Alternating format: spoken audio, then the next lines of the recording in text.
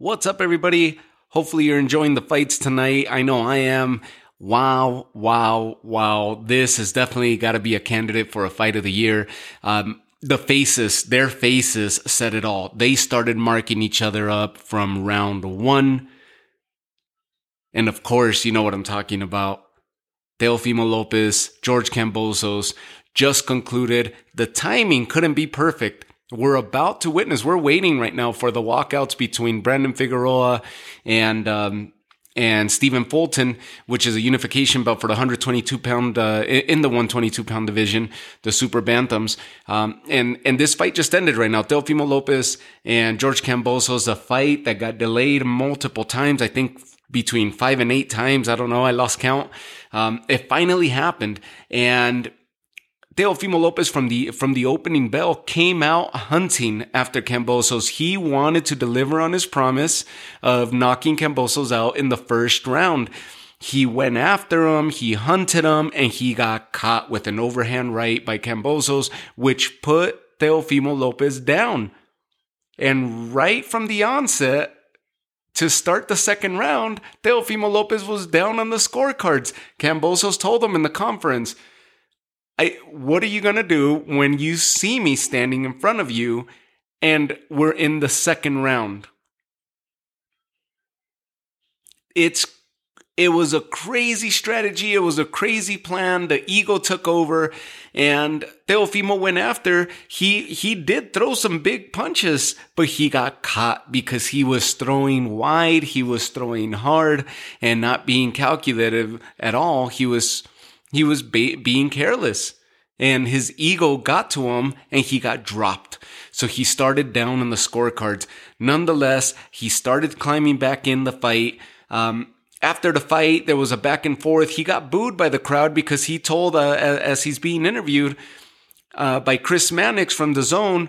Both of them are being interviewed. He said, I know I won the fight. They raised my hand. The referee was about to make the mistake of raise his hand over Kambosos because they announced the way that the announcer put it out was, and still undefeated. And the referee immediately thought, well, Teofimo's undefeated, not realizing both of them were undefeated. And then they announced and knew, and the referee raised the proper hand of George Kambosos.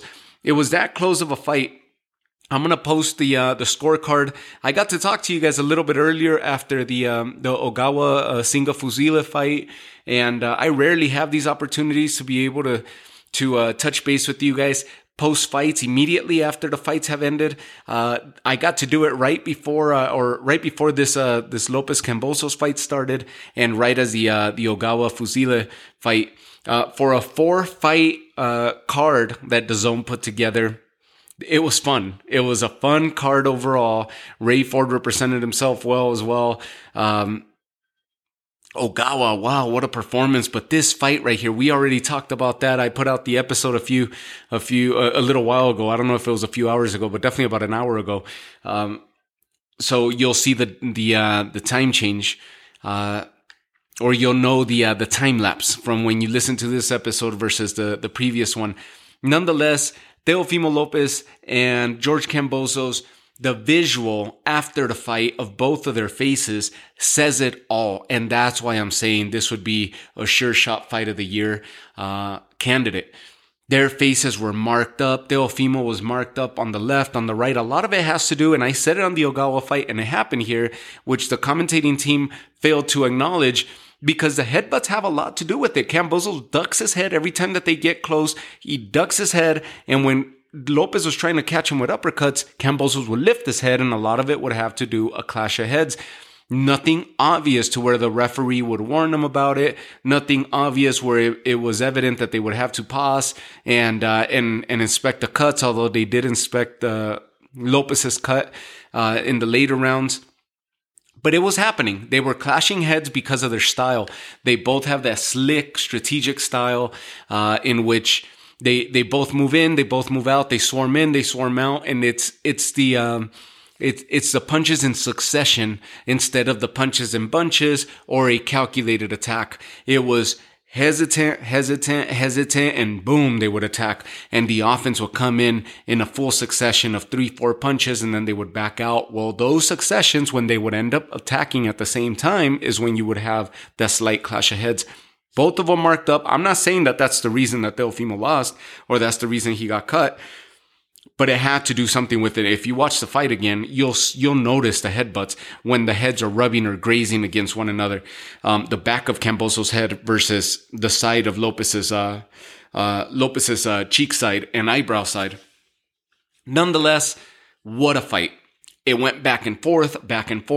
Kambosos took the lead for quite a while. I thought Lopez started coming back strong. Then he drops Kambosos. And it was something that we thought Lopez was going to just go. They even acknowledged it on the announcing team that Lopez was not trying to go for a decision.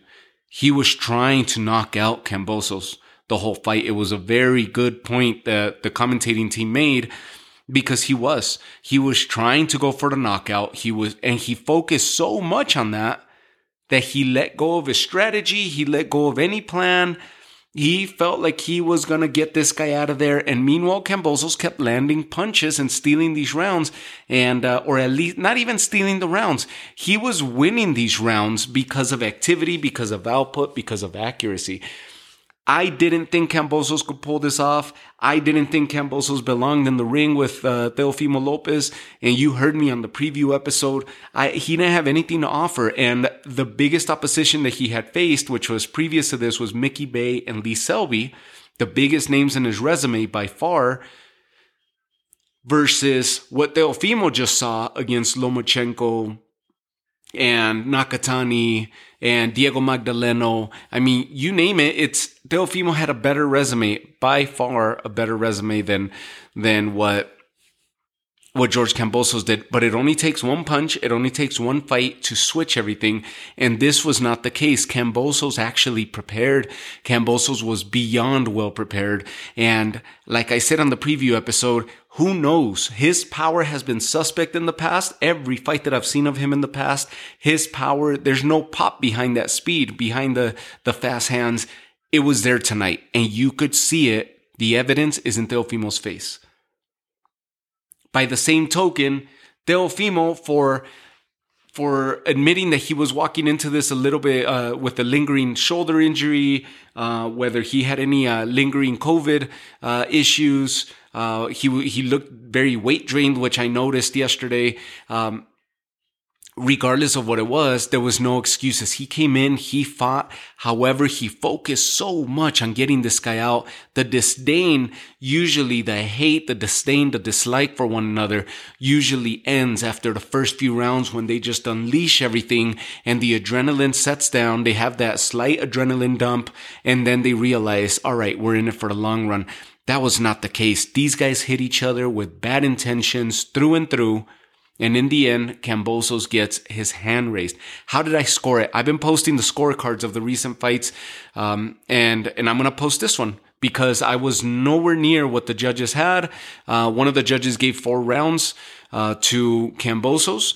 The other one gave 3 rounds to Kambosos, and one of them had 1 round for Lopez. I had it a draw at the end, 113-113. You could look at the scorecard as how I had it each round. And I'll tell you, let me bring up the scorecard here real quick. And that way I could tell you exactly how I had each round. So first round, 10-8 for Kambosos. From there, I gave Kambosos round 1, round 4, round 5, round 7, round 11, and 12, both Kambosos. And that gave him a 113. I gave Lopez round 2, round 3, round 6, round 8, 9, and 10 in back-to-back succession, but he lost those last 2 championship rounds. Kambosos said it in the post-fight interview. I knew I took those last 2 rounds, and he sure as hell did. I gave him those last 2 rounds. I still had it adding up at 113, and that's including the knockdowns. I had it a draw, in which a draw, the titles wouldn't change hands. I don't believe I was being biased. The only 2 rounds that I questioned heavily were round 5 and round 6. You could double check me on that, but those are the rounds that I question heavily that I thought were swing rounds because of the amount of activity, and the power punches overtook the amount of activity in my eyes, and therefore I scored them the way I did. Nonetheless, the shock that Kambosos has sent to the lightweight division and the boxing world, they weren't wrong. The commentating team was saying that this is Australia's biggest win for boxing, or their biggest boxing victory to date. And I immediately thought of Jeff Horn when he upset Pacquiao by way of that screwed up decision that they made in Australia. I knew Pacquiao beat Jeff Horn, but they gave him the decision. The title change hand at that time for Jeff Horn, and Pacquiao refused to go back to Australia for a rematch, and that was a whole debacle, right? I thought Pacquiao did enough to beat Jeff Horn. Nonetheless, because Jeff Horn had his hand raised in the end, that by far was the biggest victory. But this had 3 titles change hands, even though the WBC was also handed over to, and the ring title were handed over to George Kambosos. That's fine. He could take the ring, the WBA, IBF, and the WBO, but the WBC title belongs to Teofimo. He should have kept that at home because that's a franchise title. We discussed it on the preview episode. If you didn't catch that, go check it out because I break it down. All 7 points that the WBC organization designated for the franchise status, and we covered it. And it's something that hasn't been covered, including Mauricio Suleiman, the WBC president, has gotten it wrong in his interviews by saying that Teofimo and Devin Haney are both recognized champions. Well, go back and check out that episode so we don't make this one too long. But one thing's for sure, the franchise status is not transferable, and that's how it was written by the WBC when they originally designated or created that designation, which was for Canelo and later for Lomachenko. That franchise status was not transferable. However, it would be they would issue a WBC diamond belt to the person who beat the franchise champion, which the diamond belt would mean that they would have an immediate shot at whoever the WBC's champion in said division is at the time.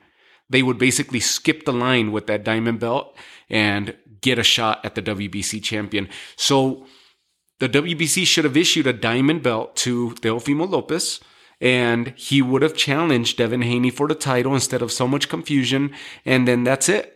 That's why they considered him the disputed undisputed, but nobody really knew why, and everybody had different explanations. It's right there in the 7-point layout of the stipulations as designed by the WBC, and even the president got it wrong when he goes in front of the mic or in front of the cameras.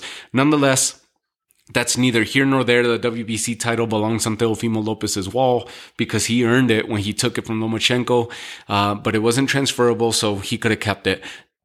George Kambosos is the WBA, IBF, WBO lightweight champion. Devin Haney is the WBC champion, and he has a sure shot at Devin Haney or Jojo Diaz, depending on what happens next week in that championship fight. Devin Haney's putting his WBC title against Jojo Diaz, and that's happening next Saturday. So, listen, congratulations to you, to me, to the boxing fans. What a fight. And if this isn't a sure shot run for the fight of the year and it doesn't make the list, then screw whoever's making that list, because Deontay Wilder, Tyson Fury should be on that list. This fight should be on that list. And I'm possibly forgetting many other, but I know Valdez Burchelt was something else for me. That was an impressive fight. And we'll see. One fight left in the night. That's Stephen Fulton against Brandon Figueroa. So if you guys have a chance to switch over to Showtime, go watch that. I'll leave you guys with this. I'll be posting this episode here shortly. Obviously, if you're listening to it, then I got to it real quick.